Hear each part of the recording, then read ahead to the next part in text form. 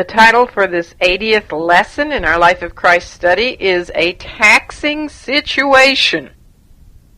This is a play on words, by the way, because we're actually going to be looking at two taxing situations on our lesson this morning, which I said was lesson 80 in your new books, and we're going to be in Matthew 17 and also begin Matthew 18 if you want to position yourselves there.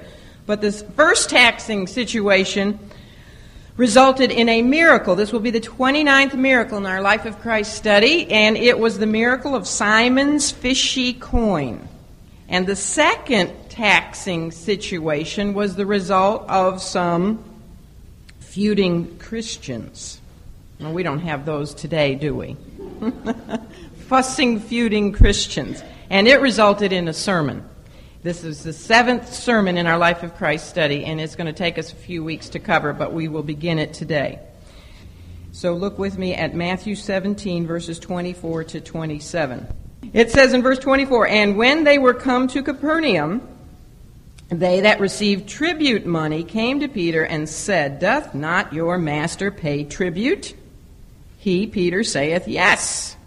And when he was come into the house, Jesus prevented him," meaning Jesus spoke before Peter could say anything. Jesus said, "What thinkest thou, Simon, of whom do the kings of the earth take custom or tribute? Of their own children or of strangers? Peter saith unto him, Of strangers. Jesus saith unto him, Then are the children free.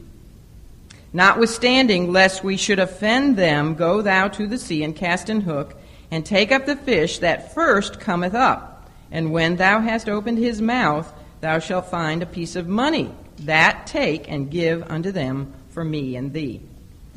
All right, what we have here is shortly after the transfiguration and the deliverance of the boy demoniac, the Lord and his disciples came to Capernaum. Now this, you might want to make a note in your Bibles, if you write in your Bibles, that this was his very last visit to Capernaum. Remember, Capernaum has been his headquarters for his whole Galilean ministry. It was the most privileged city of all time in history, I think, because it was the city most privileged with the Lord's presence. He performed more miracles there than any other city. This would be his last visit to Capernaum. This was also the city where Peter lived, and most likely Peter's home served as the setting for the next two recorded events in the Lord's life. Not only this talk with Peter here about the tax money, the tribute money for the temple, but also the next event probably took place. The sermon was probably given in Peter's home.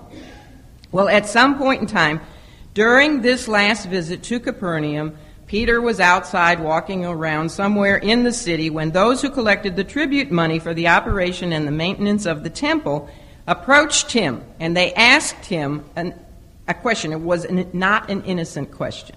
This was a question that they had obviously been set up to ask by the religious rulers in order to trip up Jesus and discredit him before the public. What was that question? The question was, doesn't your master pay the tax? The tribute, temple tribute tax is what they're talking about. Now, the history of this tax takes us back to the time of Moses, when Moses was inspired by God to have a tax.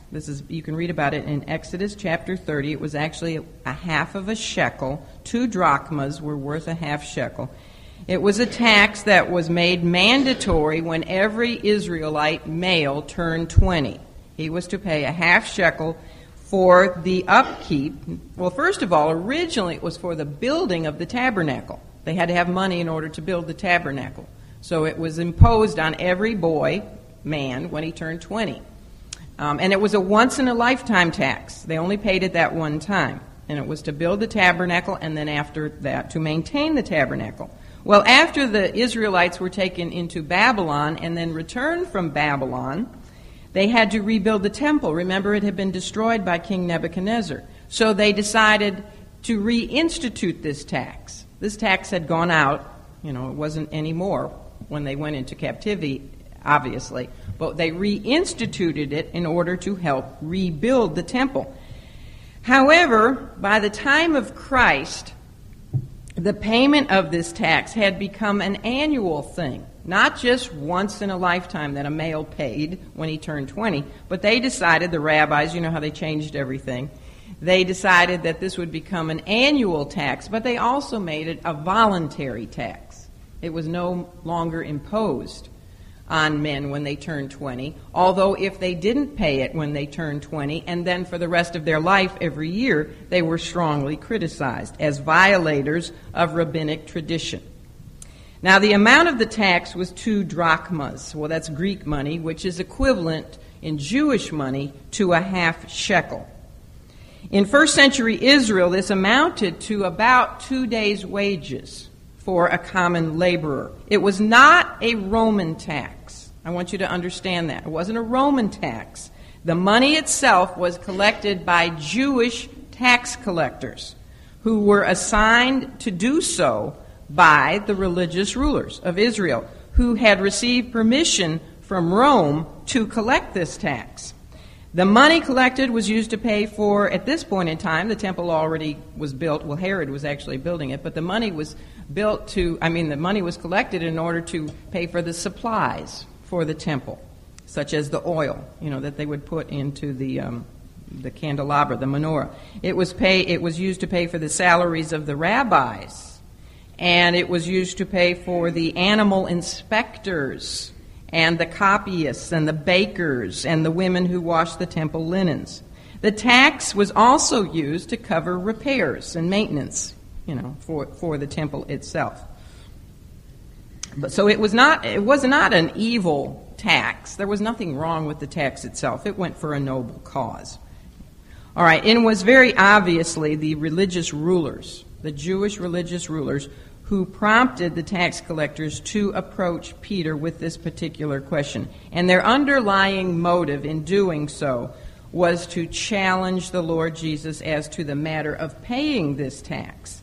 Since he claimed to be the Messiah, they assumed that he would refuse to pay it. And if he did, they would have another charge against him to use publicly, in discrediting him. I forgot to tell you that the religious rulers themselves exempted themselves from paying the tax. That's an important point. Yes, it sounds familiar, doesn't it? They said that they were exempt because they were doing God's work.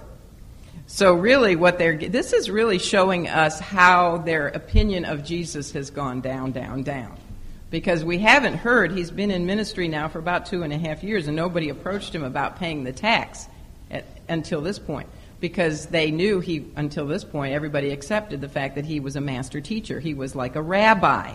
And they knew and understood that the rabbis did not pay this tax. They were exempt from it. So this is a challenge to his authority. And it's also a way of trying to trip him up publicly, because they would say, if he refused to pay it, if he said, well, I'm not going to pay it because I'm the Messiah. If you guys are exempt as rabbis, I surely am exempt as the Son of God and as the Messiah, the long-promised seed of the woman. And if he did that, they would say, well, you're not temple-friendly. And they already knew he wasn't too temple-friendly. Of course, he supported his father's house, absolutely. But he had already gone in one time, hadn't he, and cleansed it of all the greedy money changers and all the corruption that was going on in there. So I think that they were really hoping that he would not pay this tax, and then they would accuse him publicly of not being temple-friendly. Well, when Peter was asked if his master would pay this tax, what does Peter do when he's caught off guard? He wasn't ready for this question, and that's always a danger for Peter. When he was asked this question, he was caught off guard, and immediately his first reaction was to try to protect his master, shield his master from any, especially the dread predictions, that he had been saying. He was going to be betrayed, he was going to suffer at the hands of these religious rulers, and he was going to be killed. So Peter thinks of that, and he wants to shield him. He doesn't want any further endangerment to the Lord. He wants Jesus to be at peace with all men. So immediately, without thinking, again, he thinks only of the present moment and present safety. And he says, yes, not even considering the Lord's true position. You know, he had already said, "Thou art the Christ, the Son of the living God." Peter knew Jesus' true position. He knew who he was in his mind, but it didn't seem to quite yet matter in his life, did it? I mean, it's taking a while for it to sink in. What should Peter have answered these tax collectors? He should have said, of course he's not going to pay the tax. Why should he pay the tax? He might have said, well, maybe he will for your sakes, which is what he does. But he should have said, he's the Messiah. The temple is all about him. He does not need to pay this tax. Don't you know who he is? What's the matter with you guys? You're not even exempting him as a master teacher, a rabbi? That's what he should have said if he had been thinking properly. But he didn't. He said yes. He just said yes, and he ran home. And probably ran to his own home, because that's where they usually stayed when they were in Capernaum. Remember, it was in Peter's home that they lowered the paralytic from the roof? That was Peter's home. And it was also, of course, in Peter's home that his mother-in-law was healed. So we assume this was Peter's home. He runs back to Jesus, and he's about to, burst through the door and tell the Lord that he had just run into the IRS. But Jesus beat him to the punch, and you have to be fast to beat Peter to the punch. But Jesus spoke before Peter could open his mouth, and he again revealed his omniscience, because what he said made it very clear that he already knew what had taken place out there. Isn't that amazing? The Lord sees everything. He knew exactly what went on, not just with Peter, but he knew what all his disciples were doing. He knew what all people were doing. Isn't that amazing to think that he can know what everybody in the whole universe is doing at the same time? But he knew what had happened, and he even knew what Peter was thinking. We have to speculate about that. We can wonder. We can't know for sure what Peter was thinking, but perhaps he was wondering if Jesus would actually pay this tax. Maybe he would pay he had said yes, he would pay it. Maybe Peter had actually seen the Lord pay it before. I don't know. Usually the males would pay it when they went to Jerusalem for one of the feast days. So maybe Jesus had paid this tax before. I don't know. Maybe Peter wondered if he would not pay it, because after all, he was the Messiah. Why should he pay it? He may have been wondering if Jesus would pay it because he was aware of all the corruption that went on in the temple. Maybe he was wondering if Jesus did pay it, where in the world he would get the money to pay it, because Jesus was absolutely poverty-stricken. He gave up so much so that we could have so much. So that we could be rich in Christ, he literally became poverty-stricken. He didn't own anything except the clothes on his back. He didn't have money. He performed all of his miracles for free.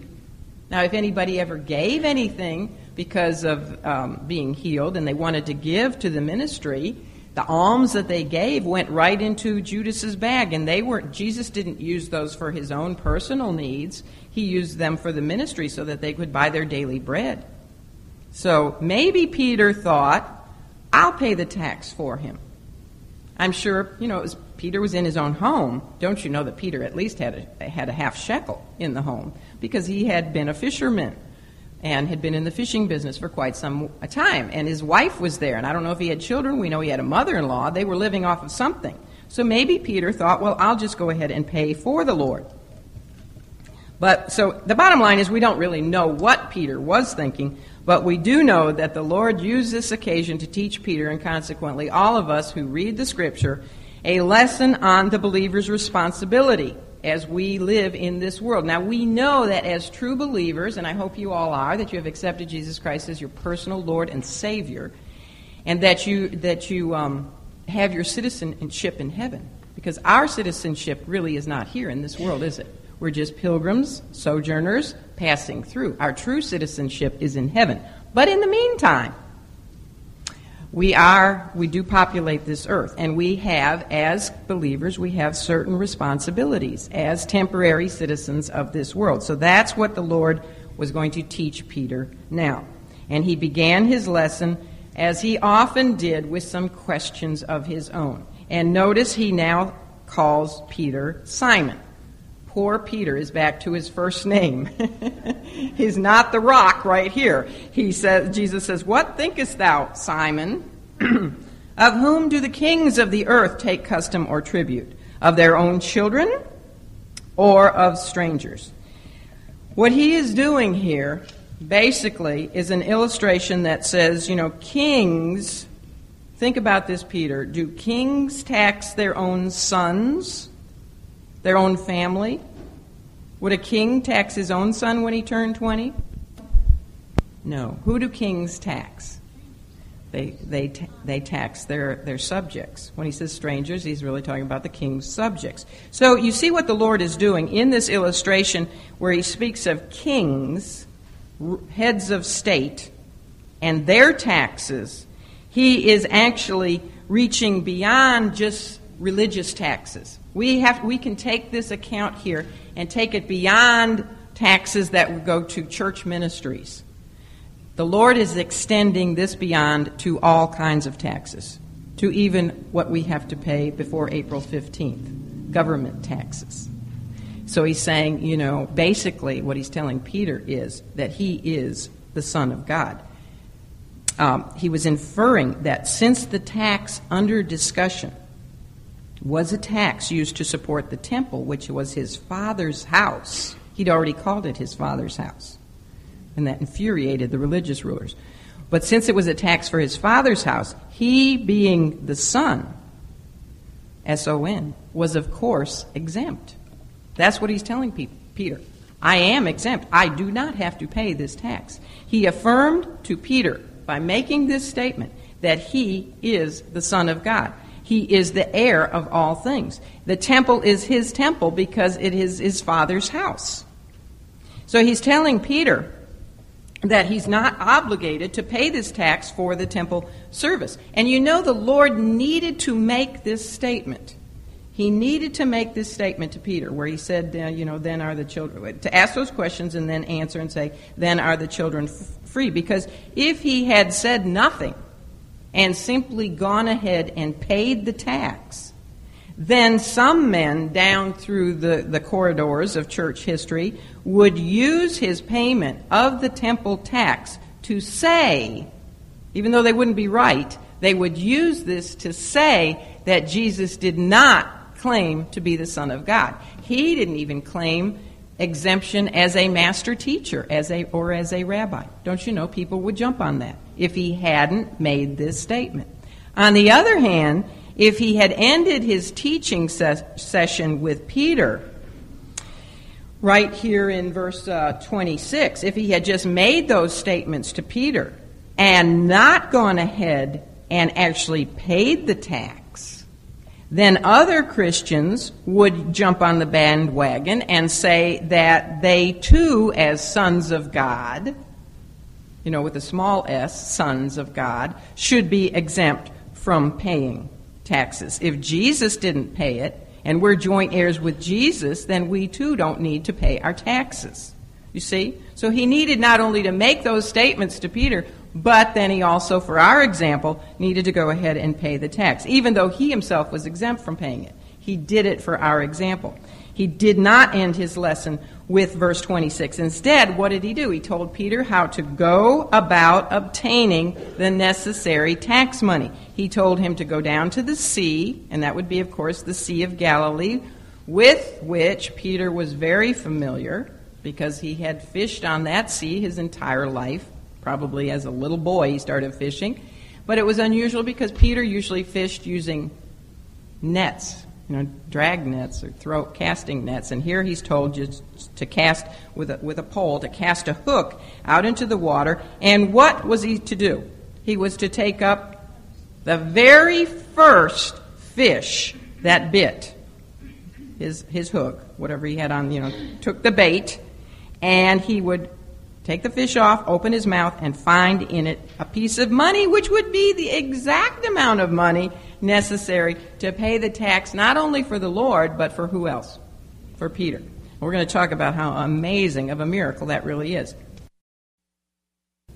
If ever there was a tax that the Lord Jesus did not need to pay, it certainly would have been this one. He was the very one that the temple was built to honor. He was the very one who all the sacrifices and the various offerings, all those years were made. You know, every one of the sacrifices ever offered was a picture of who? Of Him, the once for all sacrifice. Did you know that every temple ceremony, every Jewish feast day was a picture of Him? It's all about Him. Did you know that every piece of furniture, every artifact first of all the tabernacle and then in the temple, was a picture of Him in one way or another? From the candelabra to the laver where they wash their hands, to the altar, to the Ark of the Covenant, the mercy seat, the veil that was between the holy place and the Holy of Holies. Not only every piece of furniture pictured Him in one way or another, but every color of the temple, whether it was purple for royalty or red or blue, that all was a picture and type of Jesus Christ. Same thing with everything that this stuff was made out of, whether it's gopher wood covered with pitch or overlaid with gold. Every little detail was a picture of the Lord Jesus Christ. As King of Kings, and He had called it His Father's house, had He not? He had even, remember, at one point in time, referred to Himself as the temple. He said, destroy this temple, pointing to His own body, and He said, and in 3 days I'll raise it up. And at another time, He said that He was even greater than the temple. That was in Matthew 12:16. As King of Kings and Lord of Lords, Creator of everything in existence, Jesus Christ had every right to refuse paying this temple tax. But for our sakes, He willingly put aside all of His divine rights and all of His privileges, including His right as God's Son to pay, in order to pay this temple tax. So in order to set the example for all of His followers, He told Peter to pay this tax. And what did He say in verse 27? 5 very profound words for you and I. He said, go ahead and pay it, Peter, lest we should offend them. If Jesus had refused to pay this tax, He would have given the religious authorities an excuse. Invalid as it would have been, He still would have given them an excuse to discredit Him before the public, because the public wouldn't understand. Even His disciples didn't understand everything fully at this point, as we just saw it with Peter. So if they didn't understand, surely the public wouldn't understand, and they would say, well, He can't be the Messiah because He doesn't even want to support the temple work. And this would have caused many people to what? Be offended. In other words, stumble. The Greek word for offended is skandalizo. They would stumble. They would trip up. And it would have given also Christians throughout the centuries an excuse to resist government policies and taxes by claiming special exemption status as children of God. So if the Son of God claimed no exemption for Himself because of His concern not to give offense to anyone, then should we not, of course, as His followers, also be under obligation as our responsibility as people who populate this earth and live in our country to be honest tax-paying citizens? Should we pay our taxes, ladies? Yes, we should pay our taxes, and we should even try not to grumble about it. I know we don't support everything that our tax money goes to support. I know that. And Jesus didn't support certainly all the stuff that was going on in the temple either. But we do live in a country where we are free to do what we're doing this morning. And that alone is worth paying our taxes for. We do have some fine highway systems. Aren't you glad that we don't have to take a horse and buggy to get to where... I couldn't even come to Bible study. It would take me a whole day to get here. We have nice highways. We have beautiful parks, national parks. There, if you think about it, there are a lot of good things that our taxes go for. And we know, of course, that all governments on earth are corrupt. To one degree or another, every single one of them is corrupt. And I believe they are getting even more and more corrupt as evil men are waxing worse and worse. But we are under obligation to human government except when obedience would cause us to disobey God's law. And actually, God's law tells us to support our government. It says in Romans 13, you might want to turn over there, Romans 13. Look at verses 1 and 2. It says, let every soul be subject to the higher powers. For there is no power but of God. The powers that be are ordained of God. Who put the powers there? God. Whosoever therefore resisteth the power, resisteth the ordinance of God. If we resist our government, we're resisting God. You know, whether those powers are there because of judgment, or it even says that. And look at verse 5 to 7. Wherefore ye must needs be subject, not only for wrath. Sometimes, I don't know what's going to happen in the next election. It can be pretty scary, but it may be for wrath. Judgment. He says, but also for conscience sake. For this cause pay ye tribute also, for they are God's ministers. Render therefore to all their duties, tribute to whom tribute is due, custom to whom custom, fear to whom fear, honor to whom honor. You know what? You may not agree with everything President Bush does.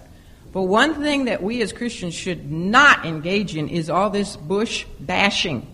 And even whoever is the next president, we do not bash the position. We may not respect the person in that position, but we are to honor the position. And it is so unchristian, it is so wrong to do what so many are doing, even Christians.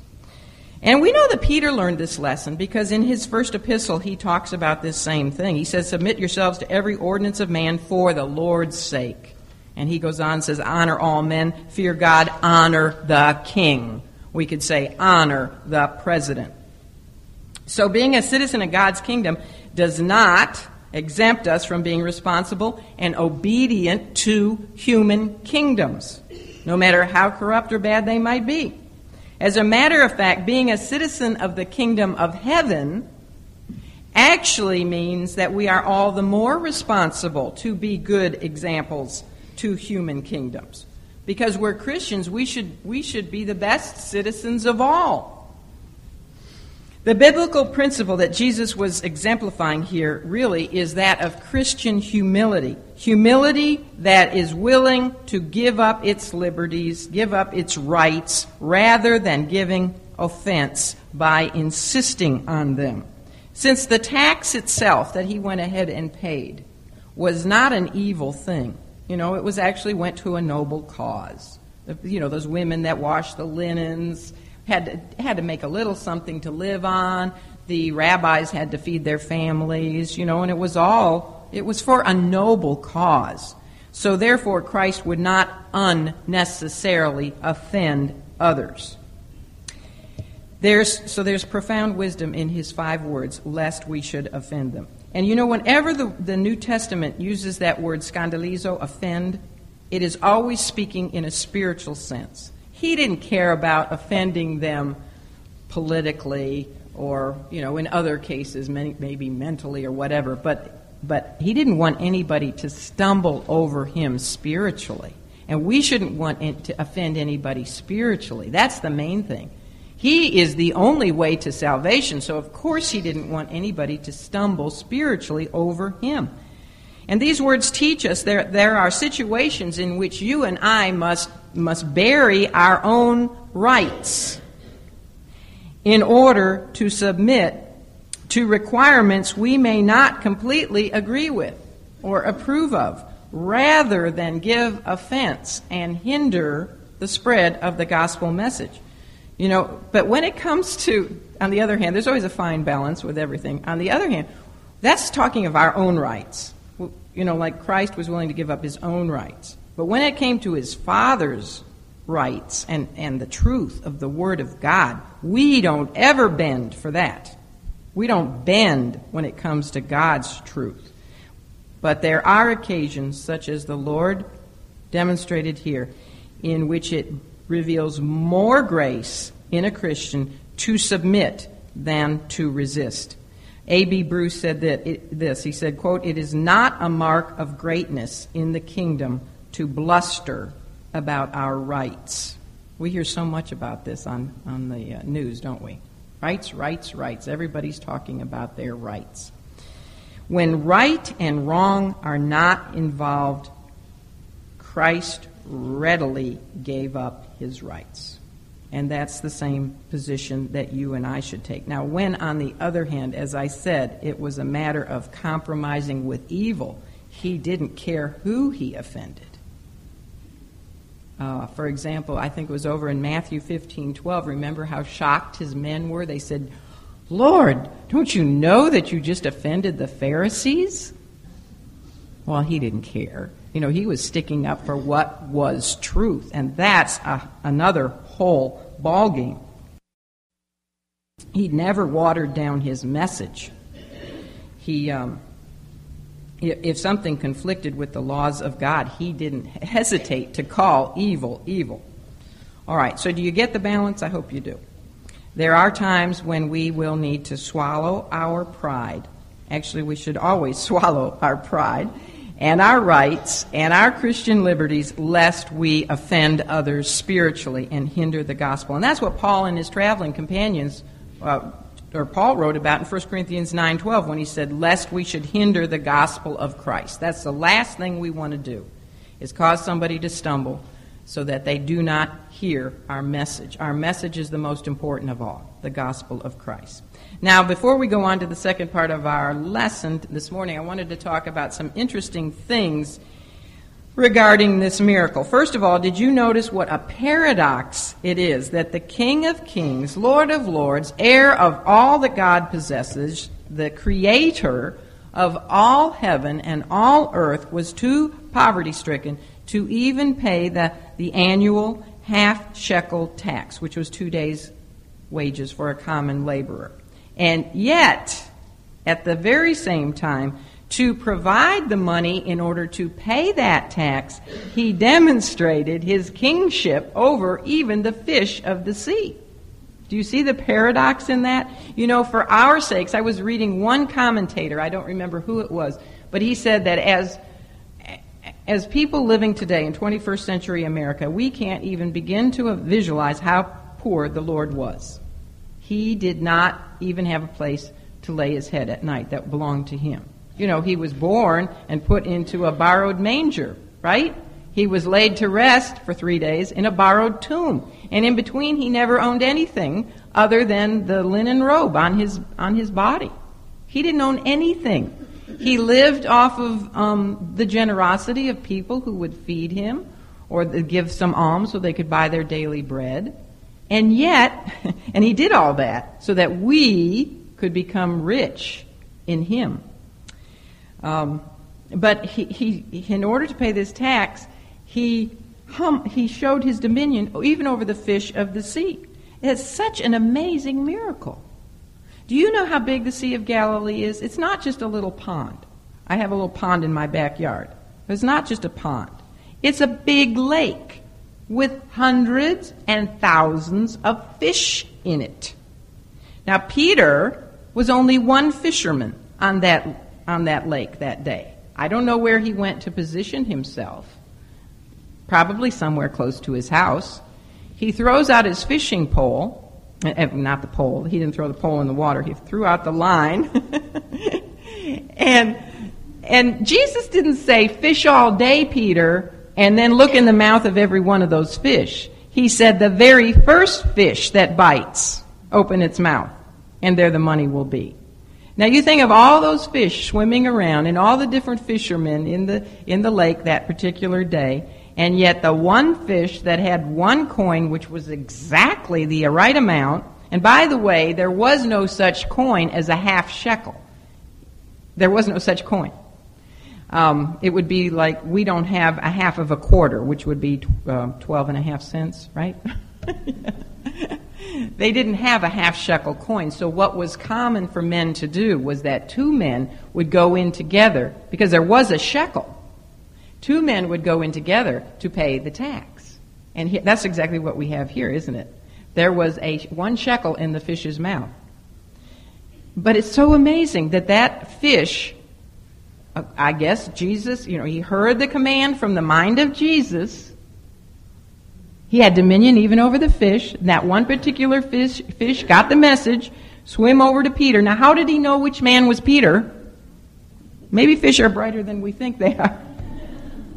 But he went to Peter's hook and bit it. Now, where did the coin come from? Well, the Lord knew there was a coin out there. He knew which fish put the coin in his mouth.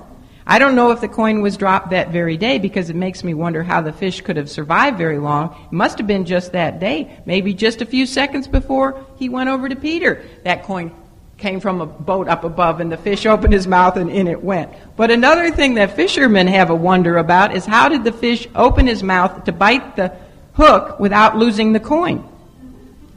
You know, the more you think about it, it is an amazing miracle. It really is. The second thing to notice of interest is that Matthew is the only gospel writer who told us about this taxing situation miracle. And isn't that interesting? Because who was Matthew before he was a disciple? Exactly. He was a tax collector, so don't you know, this would have been a very interesting account for him, and one that the Holy Spirit inspired him to write. Another thing that we want to point out is that this is the only time Jesus ever performed a miracle to meet his own needs. You remember when he was hungry and thirsty for 40 days and 40 nights in the wilderness, and Satan tempted him to meet his own physical needs by turning stones into bread? But he refused to do so. Every other miracle that the Lord ever performed was for someone else's benefit, not his own. And we could even say that in this case, he performed this miracle not for his own selfish need, because he didn't have to pay that tax. He performed this miracle really for others, so that they wouldn't stumble over him. You know, the fact that he was a Jew and he did not pay the temple tax, and thereby demonstrate disrespect for the house of God. He also used the miracle to pay for Peter's tax, didn't he? So that people wouldn't stumble over Peter and his testimony. This is also the only miracle that involved money. The only one that involved money. And of course I talk about how we see the omnipotence and the omniscience of the Lord in this miracle. And it's actually a fulfillment of Psalm 8, verses 6 and 8, which says, now the Jews understood that Psalm 8 was a messianic prophecy, psalm that talked about the Messiah. It says, "Thou," speaking of God, "madest him," the Messiah, "to have dominion over the works of thine hands. Thou hast put all things under his feet," the Messiah's feet, "the fowl of the air and the fish of the sea." Did this miracle show that Jesus had dominion even over the fish of the sea? Absolutely. But the psalm goes on to say that he even had dominion over whatsoever passes through the paths of the sea. What passes through the paths of the sea besides whales that swallow, disobedient prophets, and boats and jellyfish like bit my son, and lobsters? What else passes through the sea? Shekels that are accidentally dropped over the side of boats, or however that shekel got into the sea. So this is a fulfillment of Psalm 8. Furthermore, it's interesting to notice the Lord's humility, evidenced by the fact that he chose to obtain this tax in such an unspectacular way. He didn't do it as he could have. He could have had a legion of angels appear in the sky and Gabriel drop a shekel from heaven, so that everybody saw, wow, look how Jesus got his tax money for the temple. He must be the Messiah. He didn't just go like this, and there was a shekel in his hand, or take up a stone. He could have. He could have turned a stone into the tax money. But he did it in such a humble, unspectacular way. Remember, woe unto you, Capernaum. They weren't going to get any more signs. This was a private miracle for Peter. He did tell Matthew about it, we know, because Matthew wrote about it. But he did it through just such a simple way, through the mouth of a slimy sea creature. I wouldn't have wanted to open up the fish's mouth to get the coin. But he did it without any royal fanfare. And also, notice how he determined to allow Peter the privilege to participate in the miracle.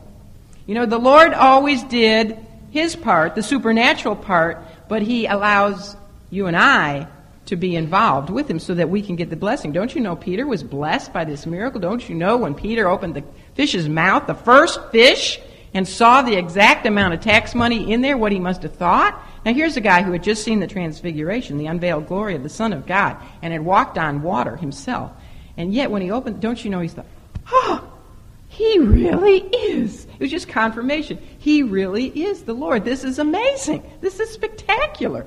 Peter got to participate in the blessing.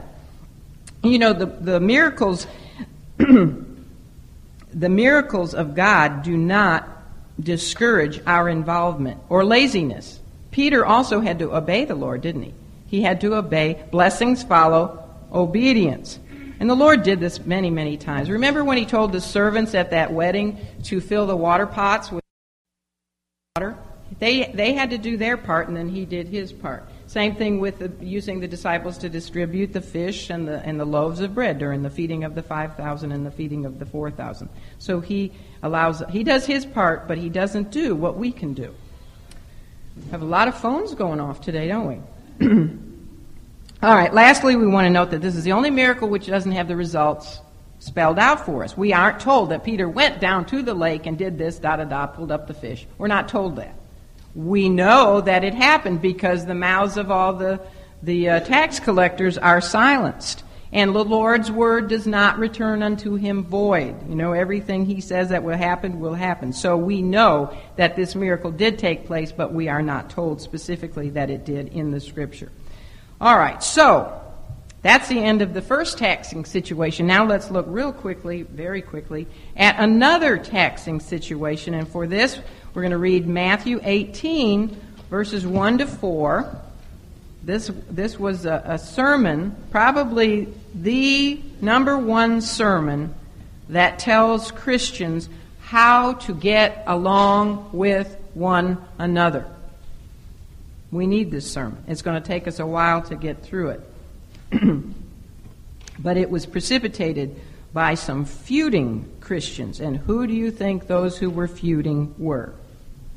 The apostles themselves. All right, so let's look at, I want to read two places. I actually also want to read the Mark account, so we'll go to Mark 9 as well. But beginning in Matthew 18, verse 1, it says, "At the same time came the disciples unto Jesus, saying, Who is the greatest in the kingdom of heaven? And Jesus called a little child unto him, and set him in the midst of them, and said, Verily I say unto you, except ye be converted, and become as little children, ye shall not enter into the kingdom of heaven. Whosoever therefore shall humble himself as this little child, the same is greatest in the kingdom of heaven." All right, now Mark 9, I want to read verses 33 and 34, I think. It says, I'm just going to start reading because we're out of time. "And he came to Capernaum, and being in the house," that would be Peter's house, "he asked them, What was it that ye disputed among yourselves by the way?" In other words, while the disciples were walking to Capernaum, they were arguing among themselves. And Jesus says, what were you arguing about? Of course, he knew. And it says in verse 34 that they didn't want to tell him. But they held their peace, for by the way, as they were walking, they had disputed among themselves who should be the greatest. And we'll talk about the rest of this because the rest of it is sort of over in Matthew as well. We have a lesson here on how to get along with one another in the body of Christ. You know that little poem, "To live above with saints we love will certainly be glory. To live below with saints we know, well, that's another story." The first virtue that the Lord talks about in this sermon, the seventh sermon in our Life of Christ study, is the virtue of humility. And so we're going to be looking at the fact that we should be servants, not celebrities. Next week, Lord willing, we're going to be talking about being stepping stones, not stumbling blocks. Well, you notice the phrase, "at the same time," in verse 1 of chapter 18 suggests that this was the very same day that Jesus had sent Peter to fetch the coin to pay the taxes, that his disciples come to him. Now, they had been arguing on their way to Capernaum. Apparently, they kept on arguing, and finally they come to him, and they want this question settled. They say, ask him, who is the greatest in the kingdom of heaven? Now, this was a selfishly motivated question. This was not an honorable question. If it had been a question where they wanted to know who was the greatest among them so that they could exemplify that particular person, that would have been a good motivation. Tell us who's the most righteous, Jesus, among us, because we want to be more like him. Of course, the one they should exemplify is he himself, Jesus. But we know that their motive was wrong because the Lord went on to talk about humility. So they did not ask this question with the right motive. They'd been arguing about among themselves, and I can almost understand why. 3 of them only had been selected to go up to see Jesus on the Mount of Transfiguration. And even though they didn't talk about with the other disciples what had happened up there, those other men weren't blind. They weren't stupid. They knew, probably by the glow on the Lord's face and by the way the other 3 men were acting, that something really spectacular had happened out on it. They had been in the valley while those guys were having whatever adventure it was up there. And Jesus had just paid Peter's tax only, right? Only Peter's tax. So I'm sure, they're having a struggle. This shows us how ordinary they were. They're just like you and I. They have the same kind of human problems that you and I have. And they're arguing among themselves. They all wanted to be the greatest. See, they're thinking in terms of earthly kingdoms. God's kingdom is established on love and equality, right? But they're thinking Roman kingdoms. They're thinking earthly kingdoms that have a hierarchy where, if you're going to have a kingdom, it has to be organized. There have to be degrees of ranks and responsibilities. There are emperors. There are senates. There are governors, kings, tetrarchs, tribunes, centurions. So if the kingdom is going to be established, who's going to be your top-notch people here? Who's going to be your sub-kings, in other words? Now, what I see is amazing and sad is that they had just heard the Lord predict several times now his own upcoming suffering and death, right? And yet, rather as they're walking on their way from wherever they were, Caesarea Philippi to Capernaum or down there at Mount Tabor, I don't know where they were walking, but as they're walking, instead of discussing among themselves, poor Jesus, he's going to suffer. I wonder what he's going to have to go through. Oh, hope he doesn't have to be crucified. And having empathy and sympathy and pity for him and talking to him about, Lord, tell us more. We want to know how to pray effectively for you. Please share with us what you're going to go through. Instead of that, what are they doing? Thinking of self. They're thinking of themselves, not of him. They wanted to know who was going to get the most prestige and prominence in the kingdom of heaven. That's really sad. And now, by the way, and I know we've already discussed this and I don't want to get back into it in depth, but if Peter was to have been the head of Christ's church, if upon Peter the church was to be built, then would not this have been the perfect place for Jesus to have said, who's the greatest? Peter. I've already said Peter, and he would have reiterated if that was the situation, right? But he didn't. What did he do instead? He took a little. Now they're back in Peter's house. They've been disputing along the way. They're in Peter's house, and they're all gathered around him, and he takes a little child and puts the child in the midst of them and says, the same is the greatest in the kingdom of heaven. Now, did you ever think that maybe that child was Peter's child? I read that in one of the commentators, and I thought, you know what? I never thought of that. But if you read the scripture, they're in Peter's house, and there's a child. It could have been one of Peter's children. Peter had a wife, so he could have children, right? So he put the child in the midst, and he gave his men a lesson on humility, a lesson that we seriously need to listen to today in the church today, which is so full of selfishness and competition. Churches are in competition with one another. Pastors are in competition with one another. There's all kinds of personal ambition and disunity among God's people, which is really a terrible stumbling block. I tell my husband all the time, I don't know how anybody looks at the church today, the church, and gets saved, because we present such a stumbling block. We're so divided. That's what I love about this ministry. You know, we come from all kinds of different backgrounds and even churches. And yet, you know what? If we're in Christ, we're one body, aren't we? I wish they could see this kind of unity, not the ecumenical unity. Now, I'm not talking about giving up doctrine and that sort of thing, but this kind of oneness in Christ. But the church, yeah, if they don't agree, start another church and another church. And what was it that caused the Lord's disciples to argue? What is it that causes Christians today to fuss and feud so much? Well, to begin to answer this question, Jesus took this small child as his example, and he said, "Verily, verily, I say unto you," or verily, one verily, I'm sorry, "except ye be converted," and that means turned around, "and become as little children, ye shall not enter into the kingdom of heaven." You know what he's saying there? For one thing, everybody's outside of the kingdom. If you have to enter into, that means you're outside of. Everybody is born outside of the kingdom. You have to enter into it, right? And how is one can do this? Well, Jesus says that in order to enter into the kingdom, one must be converted and become like little children. Being converted, Jesus says, requests that people become like little children. You know what? We should never, ever, ever underestimate. We should never underestimate the importance of children. They are very, very important. Actually, when we look at, and we're talking little children, before they're educated by us. World, little children. We can learn so much from little children. After I've spent a weekend with my grandchildren, I think sometimes they teach me more than I teach them. Children are the next adults. Did you know that? They'll take over. We have to pass the baton on to them. We should never underestimate the importance of children. Remember how furious the Lord became when his disciples, did I say that right?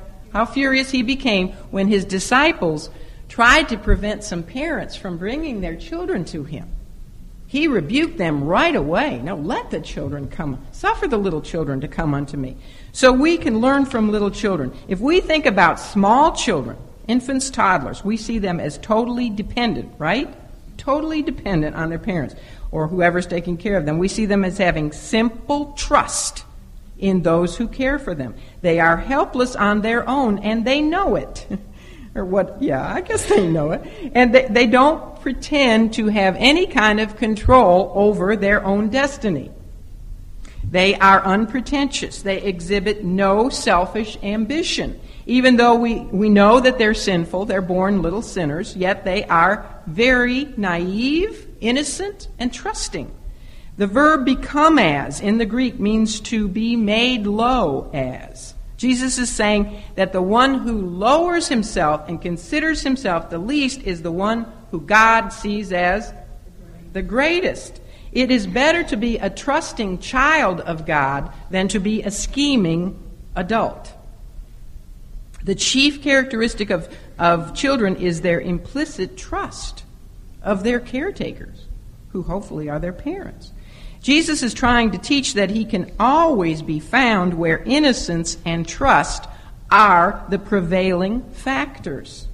And he would later tell the self-righteous Pharisees that he that is greatest among you shall be your servant, and whosoever shall exalt himself shall be abased, and he that shall humble himself shall be exalted. If only we could get a grasp on that, but, the world too, because they have it totally the other way.